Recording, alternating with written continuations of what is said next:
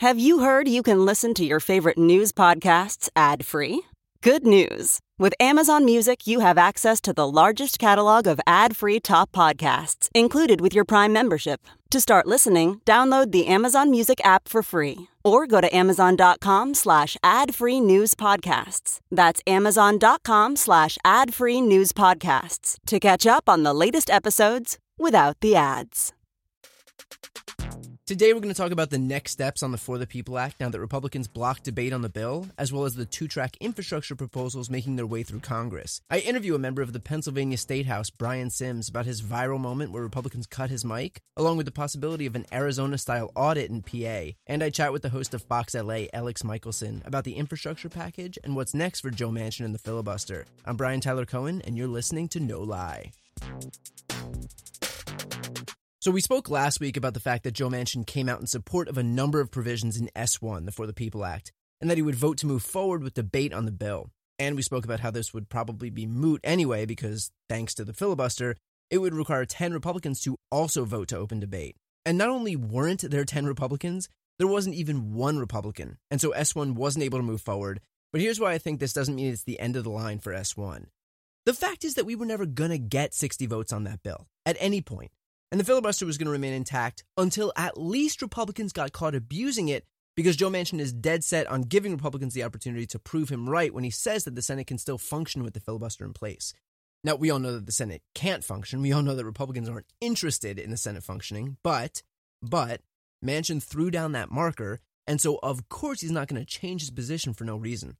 So in effect, we needed Republicans to prove Manchin wrong. We needed them to broadcast that, in fact, they're not interested in bipartisanship because, in my opinion, that's going to serve as the necessary pretext for Manchin to change his position. And I hope I'm right. I hope that Manchin's able to say, well, I tried. I gave them every opportunity. My reluctance to reform the filibuster or create a carve-out on voting rights was predicated on Republicans meeting me halfway. They didn't, so I had to take action. I hope that's what happens. And frankly, I have no choice but to hope that, because we've got a 50-50 majority and we need every senator on board, including Manchin. And as shitty as it is, the fact is that we're not going to get him to change his mind by screaming at him or lobbing threats at him. If anything, that's going to help the guy in West Virginia. So the option we're left with is then saying to him, look, you laid down that marker for Republicans. You gave them every opportunity. You got caught trying. So now, knowing that they're not interested in bipartisanship and knowing that we need to pass voting rights legislation, and knowing that you've exhausted every other avenue, let's figure out what we're going to do about the filibuster so that we can pass some legislation that's not only common sense, not only supported by you already, but desperately needed ahead of 2022. Is it ideal? Of course not. But, for better or for worse, we have a razor-thin majority. And so if the process has to play out that way to eventually get where we need to go, then we've got no choice but to let it. Now, another piece of news is that we're now looking at a two-track infrastructure proposal. We've got the bipartisan infrastructure package that focuses on hard infrastructure, and then a Democratic proposal that would pass through reconciliation, presumably with only Democrats, and that focuses on everything else, what's being called human infrastructure, meaning the care economy, education, environment, stuff like that. Now, so that we're clear, the bipartisan bill isn't enough. A bill that doesn't address climate change today in 2021 is not enough. A bill that doesn't provide care for children and the elderly so that people can be freed up to go get jobs and stimulate the economy, which should be a no-brainer, isn't enough. And so it was understood that these two bills, the bipartisan infrastructure package and the budget resolution, would advance in tandem. In fact, Democrats had been saying this from the very beginning. But still, just to reiterate, after the bipartisan agreement was announced, Pelosi came out and said this. In fact, I use the word ain't. There ain't going to be an infrastructure bill unless we have the reconciliation bill passed by the United States Senate. And that sentiment was echoed by Biden. I expect that in the coming months this summer, before the fiscal year is over, that we will have voted on this bill, as well, the infrastructure bill, as well as voted on the budget resolution. And that's when but if only one comes to me, I'm not, if this is the only thing that comes to me, I'm not signing it. It's in tandem. Which is good because, remember, Democrats are in the majority and could pass all of this through reconciliation anyway. So the fact that Republicans are being involved in this bill at all means that they're just getting free credit for legislation that they'll then use to get reelected back in their states and districts. Like, see that road, that bridge, that broadband, that clean water? They'll get to take credit for all of that. They were given that gift as the minority party. And yet, instead of taking it, now, after hearing Democratic leadership reiterate that the two measures would advance together in tandem, Republicans are clutching their pearls and pretending that they had no clue one bill was contingent on the other. And now the Republicans are threatening to bail even on their bipartisan measure, meaning that because we apparently needed bipartisanship for what? The sake of bipartisanship, somehow, even in the majority, Democrats are still allowing themselves to get steamrolled by Republicans who just so we're clear, are in the minority.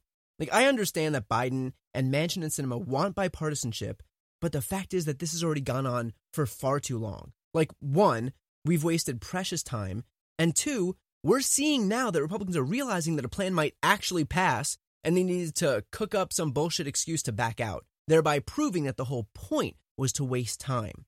Like, I've talked about how rare it is to have unified control of government. It's been a decade since it last happened. This is a precious slice of time that we have right now. Everything in the American Jobs Plan and the American Families Plan should and could pass through reconciliation. This entire package is feasible with a simple majority, which we have. And yet somehow Republicans are still dictating the terms. So look, on the off chance that those Republicans in the bipartisan group of senators were negotiating in good faith, knowing that Democrats could also get their soft infrastructure priorities passed through reconciliation shouldn't stop them from passing this bill, because they always knew that Democrats could pass a reconciliation bill. Like, it's not a secret, we're in the majority. Enough with the performative outrage. But if that bipartisan bill falls apart because the performative outrage was just too good for them to avoid, then Manchin and Sinema and the rest of the party, all the way up to Joe Biden, should go at it alone, because people do not care about process, they care about results. No one's going to qualify their support of better roads and expanded broadband and EV charging stations and educational investments and childcare depending on how bipartisan the bill was. So let's get it done, because if it's a choice between a transformational agenda or trying to get a party whose entire governing philosophy revolves around breaking government to somehow help make government work, I think the answer here is obvious. In the meantime, we clearly need to expand our Senate majority so that Joe Manchin and Kyrsten Sinema and whatever other Democrats are so desperate to hand over every ounce of leverage we have to Republicans don't get to dictate the rules anymore. So donate to the Don't Be a Mitch Fund, and let's flip Senate seats in Wisconsin, Pennsylvania, North Carolina, Florida, Ohio, and Iowa, and keep our seats in Georgia and Arizona. The link, as always, is in the episode notes. Still coming up is my chat with Fox LA host Alex Michelson, but first, my interview with Pennsylvania's Brian Sims. Okay, today we've got a member of the Pennsylvania State House and candidate for Lieutenant Governor of Pennsylvania, Brian Sims. Thanks for coming on. Brian, thank you for having me. Of course. So you made headlines a couple of weeks ago, and it was for this speech. I'll play a quick clip. It is not lost on me, and I'm sure it's not lost on many of the members here today, that this legislation is just one more unnecessary overreach in a grossly, predictably misogynistic agenda. An agenda pursued by a House that, by a party that is 100% white in a chamber that is 70% male. Oh, your boos mean nothing. Speaker, that's enough. Your boos mean nothing to me. I've seen who you cheer for. The gentleman will suspend. Mr. Speaker. For what purpose does the majority leader rise? I believe these comments are inflammatory to our members and to this esteemed chamber. We have tried to give latitude on this issue, both yesterday and today, but I will not have our members impugned or insulted or this kind of behavior on this floor. Are you not 100% white? Gentleman is out of order. 100% white, 70% male. Mr. Speaker. Turn off his mic. Now, Republicans ultimately did cut your mic, which, talk about the Streisand effect, right? Like, a good way to get the entire country to pay attention was to try and ensure that you couldn't have a voice. What's the response from your speech been like? It's not the first time I've been cut off from speaking on the House floor. Over the years, the Republicans that control our General Assembly through gerrymandering have really sort of, their bastardization of our rules has led them to even cut off remarks that they don't like. I mean, in this case, they struck a fact from the record, but they generally use the rules to really keep us from speaking or keeping sort of continuity from happening on the House floor. And so I've grown somewhat accustomed to that part. my very first term when marriage equality passed, I rose on the House floor to speak about it, and my mic was cut, and it caused a firestorm that was really critically important for me at the time in getting to meet more of my Republican colleagues and to sort of expose what homophobia looked like. And I would have thought my Republican colleagues would have learned from that, but I know better. And so, a week and a half ago, at the tail end of really what had been my women colleagues sharing deeply emotional, personal stories about their bodies and their families and love and life and loss and all of those things, I got up really to remind the room who they were and what we had just listened to. And, as you pointed out, I pointed out that they were 100% white. The Republican Party in that room, and the House Republicans are 100% white. And the room itself is 70% male. And, for a whole bunch of reasons, the demographics included, that is not a group of people that should be making decisions about anybody's personal health care. And, when they cut me off, it did two things. It reminded people once again of just how wicked, how heinous this far-right radical streak within state legislatures in the Republican Party has gone. And it highlighted just exactly how radical their individualized behavior on this particular issue was. That bill that we were debating was essentially an abortion, an ectopic pregnancy, and a miscarriage registry and fine system that forces women to either have the fetal tissue cremated or buried. And that's just as overreaching as a government entity can be. And, as I pointed out in that speech, it's sort of par for the course from what we've learned to expect from a lot of Republicans across the country, and mine included. Well, this is a problem that's been exacerbated by those gerrymanders, as you just mentioned. So, just a side note here, who controls redistricting in Pennsylvania in that we're going to see, a round of redistricting coming up before the 2022 midterms? One of the great underlying factors in contemporary Pennsylvania politics has been our gerrymander. In Barack Obama's 7th State of the Union address, he talked about just the massive impact that statewide politics has on our understanding really of sort of Americana and the body of civil rights, but also the impact that gerrymandering was having on that body of law and that body of understanding. And nowhere has it played out more aggressively than it has here. In Pennsylvania, there are about 800,000 more registered Democrats than Republicans. But for the better part of 30 years, Republicans have controlled the redistricting process. And the reason that is that, as people know, every 10 years we have a census, and based on that census data, there's a redrawing of districts to meet that census data. But Republicans in my state control the process. The Republicans that control the House and the Senate through gerrymandering have been able to draw those lines and really aggressively continue to re-gerrymander them. Now, back in 2012, the Pennsylvania Supreme Court said that when they looked at those maps, that they were the most gerrymandered they'd ever seen. It was a 10. But if they dialed it back to a 9, it would be okay, which is what they did. In the interim, then, that same Supreme Court ruled that Pennsylvania's federal maps, which are also drawn with the same algorithms, with the same gerrymander, were gerrymandered illegally, unconstitutionally. And in getting rid of that, it gained us 4 new women representing Pennsylvania in Congress. And so the effort has been that there should be an independent commission that draws lines, that it should focus on math and demographics, not on politics, policies, and frankly, the party in power shouldn't be electing its own voters. Voters should be electing them, and that's been one of the major problems. I'll say this last thing about it is, in the last election, we came close to overcoming that gerrymander unnaturally, just by how many more Democratic votes there are. We're at a place where, kind of like Virginia, as soon as we do overcome this gerrymander, or we see state or federal Supreme Court decisions that overturn it, Republicans are going to continue to have this really massive unnatural lead. But the moment that we're able to overcome it and just fix the state, and so that it is naturally, authentically represented based on the 4 or 5 criteria in the Constitution, we're going to see the Democrats have a pretty substantial lead in the General Assembly. And the whole mountain of progressive politics, women's rights, reproductive rights, racial and ethnic justice, all of that becomes sort of natural politics in this state, like they did in Virginia.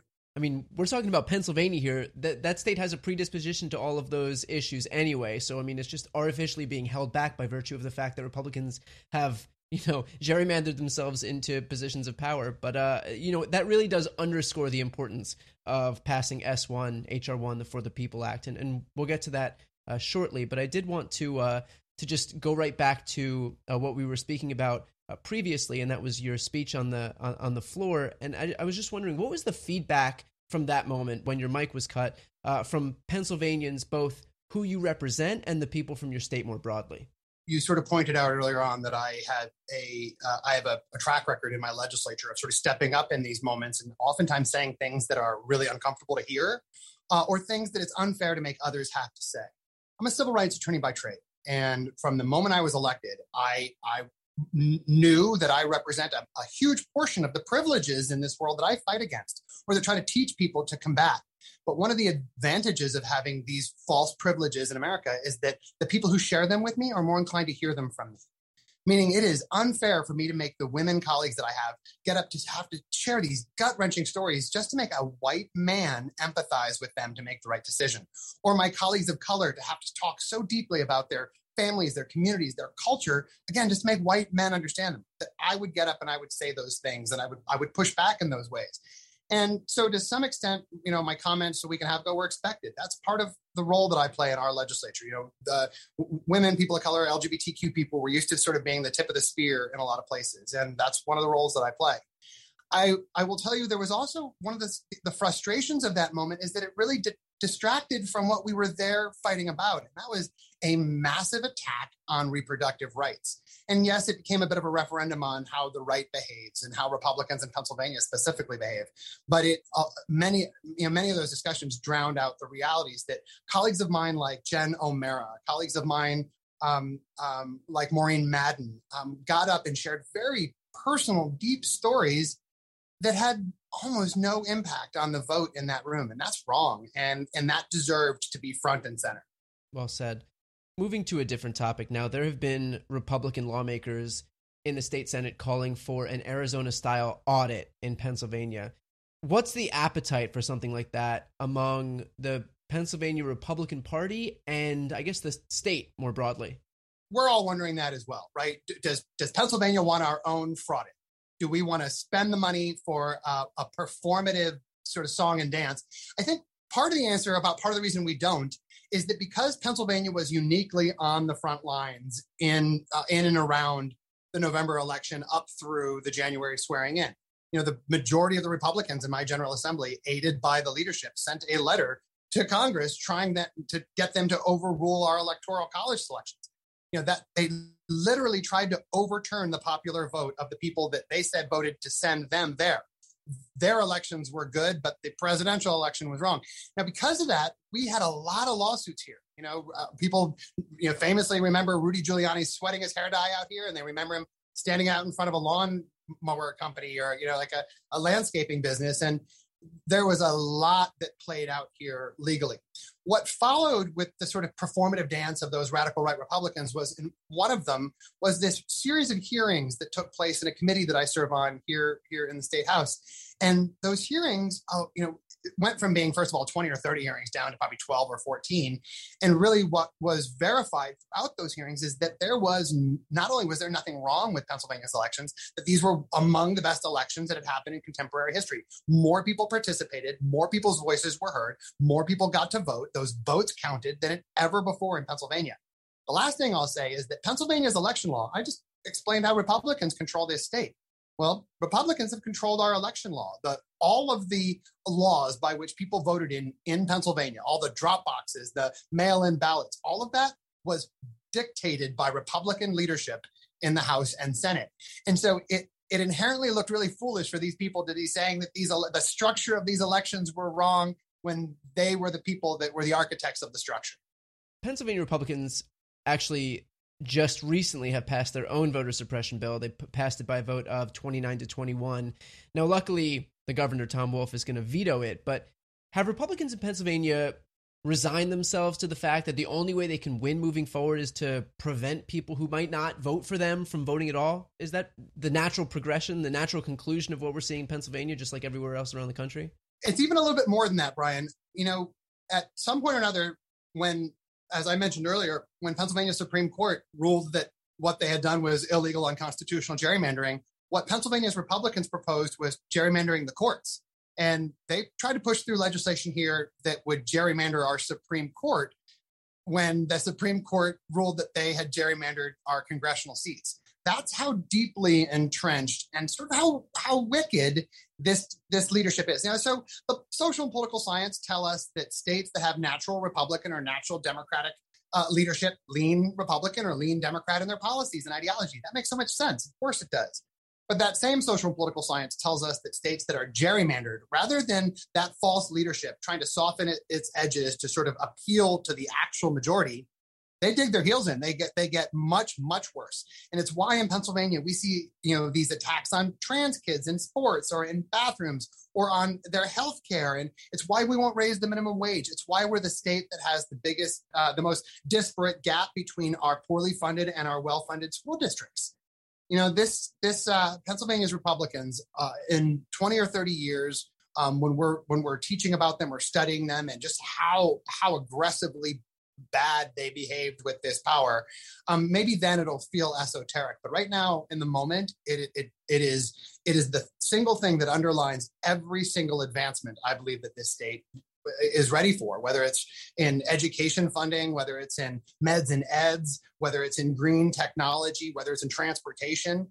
All of it is being held back by this sort of deep, dark Republican gerrymander. I feel like John Fetterman would get pretty upset if we didn't also mention the legalization of marijuana in Pennsylvania, or lack thereof, rather. Lack thereof. I live in Philadelphia, where our current mayor, when he was when he was in city council, decriminalized marijuana, decriminalized cannabis in the city, and the sky didn't fall. Nothing happened. We're the economic engine of the entire Commonwealth. We're the battery of the Commonwealth. And if we have found that decriminalizing cannabis use was something that we could do and stop hurting parts of our population or using it as a pretext to hurt Black and brown people, that we could move forward with our politics. And it made a lot of sense. Pennsylvanians want it. Our neighbors are already doing this. The governor wants it. The lieutenant governor really showed why it's a good idea. I think we're going to see that hopefully in the next year or two.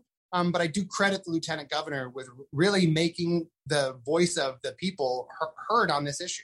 Just to build on your point a little bit, we spend so much energy just pushing back against baseless fear-mongering from Republicans that the sky is going to fall whenever we try to implement any good policy, from the ACA, which they fear-mongered would just basically devolve into death panels for people, to gay marriage, that it would destroy the sanctity of marriage. And, issue to issue to issue, it's just the same exact story that, it's just the politics of fear. And I think when people are able to actually see the results of good policy, I mean, they realize that fear-mongering is completely baseless. But then, of course, by the time you've realized that gay marriage is not going to destroy the sanctity of marriage, that the ACA is not going to lead to death panels en masse in America, they're already up to their next topic. It's fear-mongering about, migrant caravans or critical race theory is going to indoctrinate our white kids to hate themselves or whatever it is. So it's just the constant, chasing after these Republicans on their baseless fear-mongering.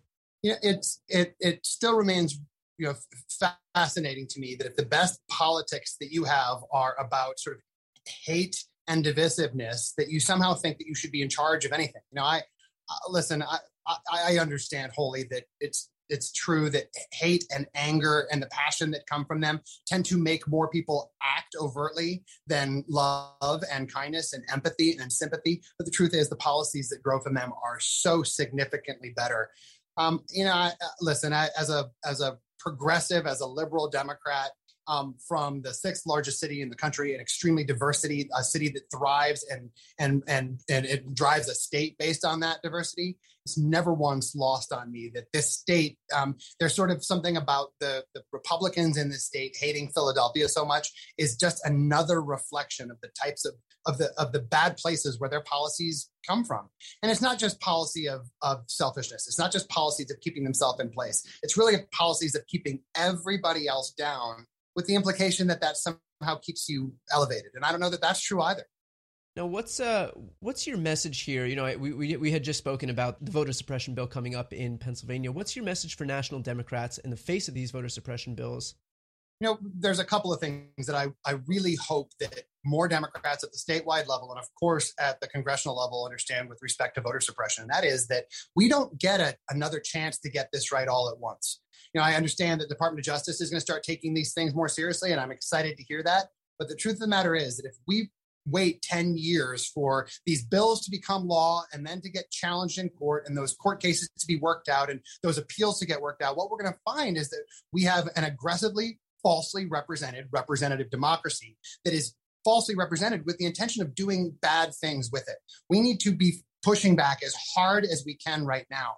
Yeah, I'm glad that I get attention sometimes for how hard I push back against my Republican colleagues, but we are not at a place right now in the American polity where platitudes and performative bipartisanship are more important than stopping the bad things that are happening and promoting more good things in public policy. And I think that there's no higher calling right now for Democratic legislators than to ensure that the vote is protected and that is sacrosanct. And this is the new path for far-right conservatives, for extremist conservatives in the United States to sow division and to maintain power. And we can do something about it. And what we can do about it is reflect the better ideals, the best ideals of our representative democracy. We should be doing this, and we need to do it. I mean, I say it on a daily basis. It's not going to matter what we stand for, from women's reproductive rights to healthcare to the environment, if we can't get, voting rights figured out, because Democrats are going to be legislated out of government anyway. And so, everything is born out of the foundational element that we're talking about here. Now, you're running for lieutenant governor in Pennsylvania. What's your pitch to voters? Why should Pennsylvanians vote for you? Lieutenant governor is an interesting position for a lot of people. Most people don't know who their own lieutenant governor is, or a lieutenant governor in another state. And that's somewhat different here in Pennsylvania, especially over the last number of years, because of somebody you mentioned earlier, John Fetterman. Fetterman, our current lieutenant governor, who is running for the U.S. Senate seat being vacated by Pat Toomey, has done a really fantastic job here in the Commonwealth of Pennsylvania of bringing a significantly more progressive voice to Harrisburg than our governor, or obviously than our General Assembly has had. And it's for kind of a unique reason. We're one of those states in the United States that elects our lieutenant governors in primaries that then join the ticket with the governor after the primary election. And because of that, our lieutenant governors are by and large selected by Democratic primary voters. And so what we see is that it's one of the few positions we can elect statewide where instead of being centrist or moderate, we're being center-left the way that a majority of Pennsylvanians are. We can have somebody in that position. I have 10 years of experience in our legislature, which in and of itself, I think would in part qualify me for this. But I've got 10 years being, as I said earlier, sort of the tip of the spear and pushing back against some of the most aggressive Republicans in the entire country. Part of this job as a lieutenant governor is overseeing the Senate. In the last couple of years, our Senate went from being the more moderate of our two bodies to one of the most extreme in the United States. One of our current senators was a participant in the January 6th insurrection. Right. And so I think both my experience generally in Pennsylvania's General Assembly over the last 10 gerrymandered years, but specifically my experiences pushing back, sort of fighting back and standing up for the issues that I do, I think will serve me really, really well in the Senate. The other two parts of the job are the Emergency Management Commission and the Parole Board. And I've got lots of thoughts on both. And I think my experience as a Philadelphian, as a progressive Democrat, would be really useful in both of those. So how could my listeners and viewers help? I tell people all the time, we are a significantly kinder, brighter, happier, gentler state than you would think from our General Assembly. And one of the things that I think is really helpful is for people just to hear more about the work that I'm doing, the work that House Democrats, Senate Democrats are doing. It's, listen, supporting candidates always has to come with, the asks always come with sort of financial asks and knocking on doors. But right now, I think the best thing that people can do, both for them and for me, share the good work that I'm doing, share the good work that my colleagues are doing. I chair a couple of different committees in the General Assembly. Or a couple of caucuses in the General Assembly. I've got 19 bills out right now that range from banning police officers from buying and wearing camouflage when they're on duty to covering up their badges to equality legislation. And if there's things that I'm working on that people like, help me amplify those things. The campaign stuff will happen naturally. It's the policies and the issues that I want to lead with, and I want people to see first from me. Well, that is that's a refreshing position. So, Brian, thank you so much for taking the time. You've got a lot of people pulling for you, and you've got a lot of fans here. So thank you. Thank you. I'm very flattered by that. I really appreciate the time. When we get through this budget and we move a little bit more into the summer, let's revisit this conversation and see where we're going nationally. Thanks again to Brian Sims. Now we've got my good friend and frequent guest, host of Fox LA's The Issue Is, Alex Michelson. Welcome back. What up, Brian? How are you? All right. So, Alex, we've got this two-track infrastructure process upon us now. It looks like we've got a bipartisan deal on hard infrastructure, meaning roads and bridges. And yet, Joe Biden and Democratic leaders have said that the bill won't pass unless it's paired with a bill that includes the rest of Democrats' priorities, like the care economy, for example. All of this could have passed through reconciliation anyway, but we kind of went through the whole song and dance because bipartisanship. So do you think that Democrats handed Republicans a prize by now being able to take credit for something that was going to pass anyway? Or is bipartisanship something that Americans actually want to see and that will ultimately help Democrats? Well, you're assuming that this could have just passed anyways and that would mean that all 50 Democrats would be behind it and everybody in the House would be behind it. And that is not true. I mean, Joe Manchin and Kyrsten Sinema and perhaps others too who didn't want to say it are not down for the idea of let's spend $6 trillion on budget reconciliation, not even try to work with Republicans. So they didn't have the votes. I mean, if you had, 60 Democratic votes in the Senate like they did back when Barack Obama was president at the beginning, you maybe could have passed it on reconciliation and let a few of the more moderate people take a pass on that. But they don't have any room for that. So, for somebody like Joe Manchin, who is a senator from the most Republican state in the country, he believes in bipartisanship in his gut and thinks that he has to do bipartisanship politically because he thinks it's good politics. So he needs to go down this, what you call song and dance number. Let me just ask you this. Now that they've invested all of this time doing this whole two-track process, even if they weren't doing it predicated on the idea that it was going to be a two-track process, regardless, now that they've invested all of this time in the bipartisan aspect of this, would you imagine that the Manchins and Sinemas of the Democratic Party, that it would be harder for them to vote against the infrastructure package, if it is paired with a less palatable reconciliation package, meaning like, okay, if progressives in the Democratic Party say the only way that we're going to vote for the bipartisan bill is if you also pass this reconciliation process, well, now they've invested so much time and energy in the bipartisan aspect of it, the hard infrastructure aspect of it. Doesn't it kind of increase the progressives' leverage on the moderate Democrats like Manchin and Sinema? Well, I mean, the complicated part of having 50 votes is that any one person can be the most powerful person in the Senate. It's often thought of that it's going to be Joe Manchin, but it could also be Bernie Sanders, or it could be right. Elizabeth Warren. It could be somebody else that holds it up. And so you're going to see, if we really go forward with this two-track thing, somebody like Manchin and Sinema wanting that reconciliation bill to be something like $2 trillion and somebody like Bernie wanting it to be $6 trillion. And that's a big difference in money. There's a lot of things you can do with $4 trillion. And so there's going to be a debate in the party there in terms of finding it out. I mean, Joe Biden used that phrase, we have a deal, which, is a great phrase politically. But the truth is that they're not really even close to having a deal yet. They've worked out some vague framework, but even if they're going to pass that in a truly bipartisan way, he only had 5 Republican senators with him at the White House this week. You need 5 more. Who are those people going to be? And if Mitch McConnell is really intent on killing this thing, which he probably will be, he could keep those people from joining. Yeah, that's a good point. Well, I know this is going to surprise you, but this might be the cynic in me. Do you think that having Republicans allow themselves to vote for infrastructure could be viewed as a purposeful tactic to diminish outrage at the fact that they didn't vote for the For the People Act? Like, them relenting on infrastructure kind of takes the wind out of Democrats' sails when Democrats say, Republicans are filibustering everything, we have to get rid of the filibuster. Well, now they can turn around and say, well, look, we're on the precipice of passing bipartisan legislation for infrastructure. I think that politically you're right.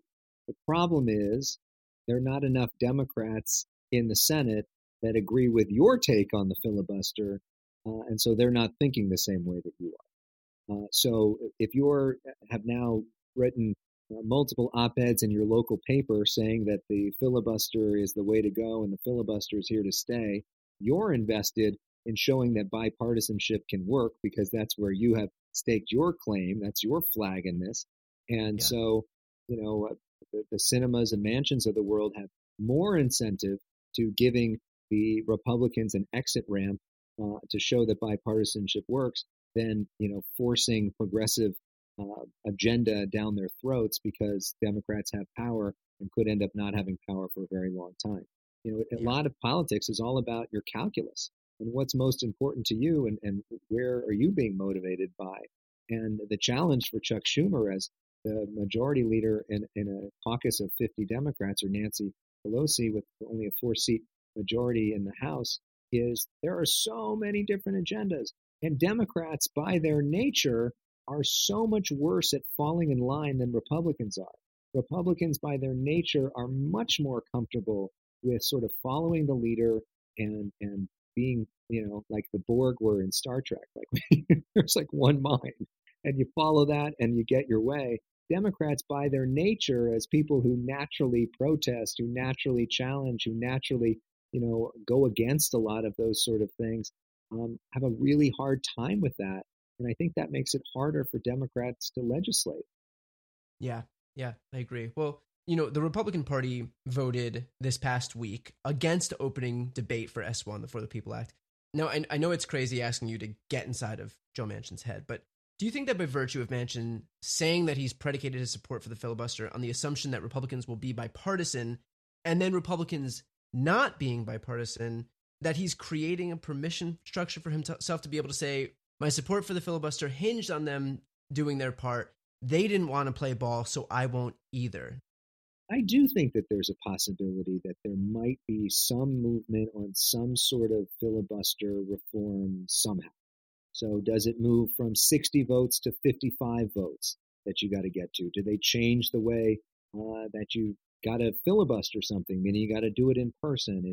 Is there some sort of rule change where there's an exception for voting rights legislation, the way that the Republicans had carved out exceptions for judges in the past? And I think that there is behind the scenes some thought about, okay, we're giving you everything you want, we're putting it out there, and if you really, really, really don't work with us on anything, that there are some other places to go.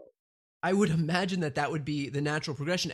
And me, as a Democrat, as a progressive, I'm trying to convince myself that that's the reality. But at the same time, you look at the fact that McConnell has opposed everything and continues to oppose everything. And so it doesn't seem like Republicans are actually afraid that this is going to be a reality. The fact is that we're not going to be able to pressure Joe Manchin into bending to our will as progressives. So if anything, that actually gives him more cred in a state, like you said, that Donald Trump has won by almost 40 points. So I think, that is a kind of a silly route to take, as much as, our natural inclination is just to scream into the ether and want to grab him by the shoulders and say, how do you not understand what's happening here? But I think at the end of the day, all we can do, and I've said this, on previous episodes lately, is just let this process play out. It was Joe Manchin himself who came out and said that there are 10 good people on the other side, that he's committed to making sure that there is fair access to voting in this country, that he's certain that we could find 10 good people on the other side. Well, we needed to let that vote on S1 play out. We needed to show that not only weren't there 10 good people, but there wasn't even one good person who was willing to vote for it. So he put that test forward and they failed his test. And so I think at this point, we just have to allow this process to play out, but the steps are important. Yeah, and that to give him some space, that he didn't start doing this yesterday, and there's a process, is I think what you're saying. And the next few months are going to be just insane on Capitol Hill. I mean, there's an opportunity now to do extraordinary amount of legislating in a really short amount of time. When you're talking about both those tracks for infrastructure, some $6 trillion potentially on the line. Other big pieces of legislation, Congresswoman Karen Bass from here in Southern California, Cory Booker, Tim Scott putting out a statement this week that they've come to an agreement on police reform bills or a framework for that. You could see that legislation coming through. And then all the other issues that the Biden administration is having to deal with. They're going to have to raise the debt ceiling and do other sorts of spending as well. I mean, there's just going to be a lot of activity all happening at once in the next few months. And at the end of it, you could end up seeing a scenario where Democrats, are really putting forward a real, true Democratic agenda. And wouldn't that be something for the Democrats to run on the midterms for bills that they're proud of, that they believe in? I mean, the challenge, when you look back at Barack Obama, when he was president and they passed Obamacare, which was really not what anybody in the Democratic Party really wanted. It was a really Republican bill that was a compromise bill that they passed because that's what they could get the votes for. And it changed healthcare a lot, but it was not a true Democratic bill in the way that like a Bernie Sanders would write a true progressive bill. Right. The Democrats have an opportunity now with this legislation, depending on how they do it, if they really do this two-track system, to pass real Democratic priorities and then run on those. And that hasn't happened in generations. Yes, but there obviously is the worry that amid all of this happening, our legislative track record won't be enough, because if the For the People Act isn't passed, if partisan gerrymandering isn't confronted head on, then we're going up against a rigged system. And so, you could have an agenda that's popular 99% to 1%, but if the system is inherently rigged against you, then it doesn't matter, how many people are coming out to attempt to vote. It doesn't matter how many people are, supportive of your agenda. If the rules of the game are so inherently rigged against you that you're destined to lose, that you're predestined to lose. There is no doubt that there are a lot of real concerns about those laws in Georgia and Texas, and there's no doubt that you can't look at that objectively and see that the whole reason for doing that is to make it harder for Democrats to have a vote. That is just an objective truth. That's the reason why they're doing these laws. Yeah. That being said, those laws all make it harder to vote, but they don't make it impossible to vote. Make it a lot harder. Harder than it was last time around. And I think that Democratic activists, which are probably most of the people that listen to your podcast, are just going to have to work that much harder and find a way to get to the polls, find a way to get people out there, find a way to get people active, because it's not making it illegal to vote. It's just making it more challenging to do so. And that's going to be the challenge. The other thing that we don't know what's going to happen, another big news item this week, is the Justice Department launching a lawsuit against the state of Georgia for their voting bill. And probably will do something similar with the Texas bill if that passes. And, what will happen with that? What happens in the court with that? Does it get to the Supreme Court? And how do they rule? We think we know how they're going to rule based off of, the conservative makeup, but Supreme Court doesn't always rule just along party lines. A lot of their rulings recently have been unanimous in different ways. And so that's a big question too, going forward. What happens with that? That was a real significant story this week. Yeah. Well, a lot to look forward to. And also, with your point about activism, I'm sure my viewers know full well about the Don't Be a Mitch Fund, and that's to raise money for voter outreach and voter registration groups in 9 states, a lot of which have these bills being introduced. But having said that, we've raised over $350,000 to this point. So with that said, Alex, this is your favorite point in the chat here. So where can my listeners hear more from you? Are you saying my favorite point is to self-promote? Is that what you're suggesting? After you just self-promoted your own fund, don't be a Mitch. People can donate to that. And by the way, has Mitch McConnell responded? Have you heard anything from the Senate? I haven't heard Kentucky anything about yet. Your fund? I'll keep peppering his office, but shockingly, I'm not getting much of a response. Not a response or an interview. I would love to see the two of you together. I think that would be fun. But how do people find me? The Issue Is a show that I host in California. It's in all the different markets in California. You can go to theissueisshow.com. See me on YouTube, youtube.com/Alex Michelson, or on Twitter @Alex_Michelson. That's Alex with an E. And if you happen to live in Los Angeles, I anchor the Fox 11 News at 5, 6, 7, and 10 o'clock every weeknight. So lots of ways to check in. Would love to hear from you. And if you have something to say or disagree with me, whatever, would love if you reach out to me in social media and keep the conversation going. Alex, as always, thank you so much for coming on. It's great talking to you. Brian, you are never a Mitch. Thanks again to Alex. That's it for this episode. Talk to you next week.